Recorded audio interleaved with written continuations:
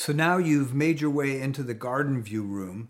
And if you went left when you went in the door, you're now looking at the first of a few photographs taken by Dan Bailey, who was the former director of the Imaging Research Center when I was associate director.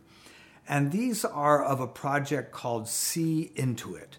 This particular photograph and all of the work on the wall to your right is all part of this project called SEEe Intuit.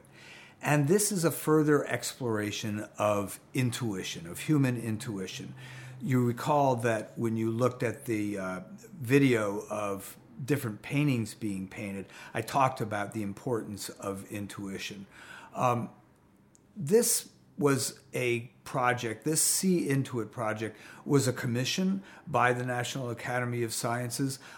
They wanted us to build a display for the first, I think it was called the USA Science and Engineering Exposition, held on the National Mall in Washington, D.C. in 2010.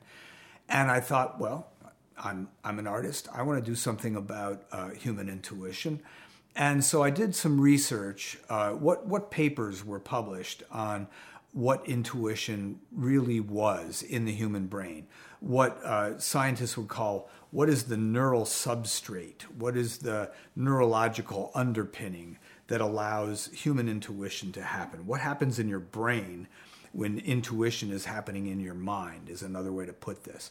So I read these research papers, and they had really done a nice job of isolating where activity happens when people are trying to have an aha moment. They're they're thinking of searching through patterns in their mind, trying to maybe, remember something or come up with a solution to a problem. And there's just this sequence of events that happens in your brain when that happens.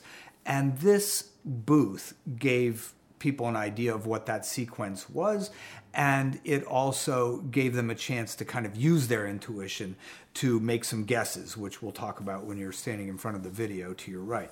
But this is a photograph of that booth at the exposition, and you can see the rest of the photographs in this room are also photographs of that booth.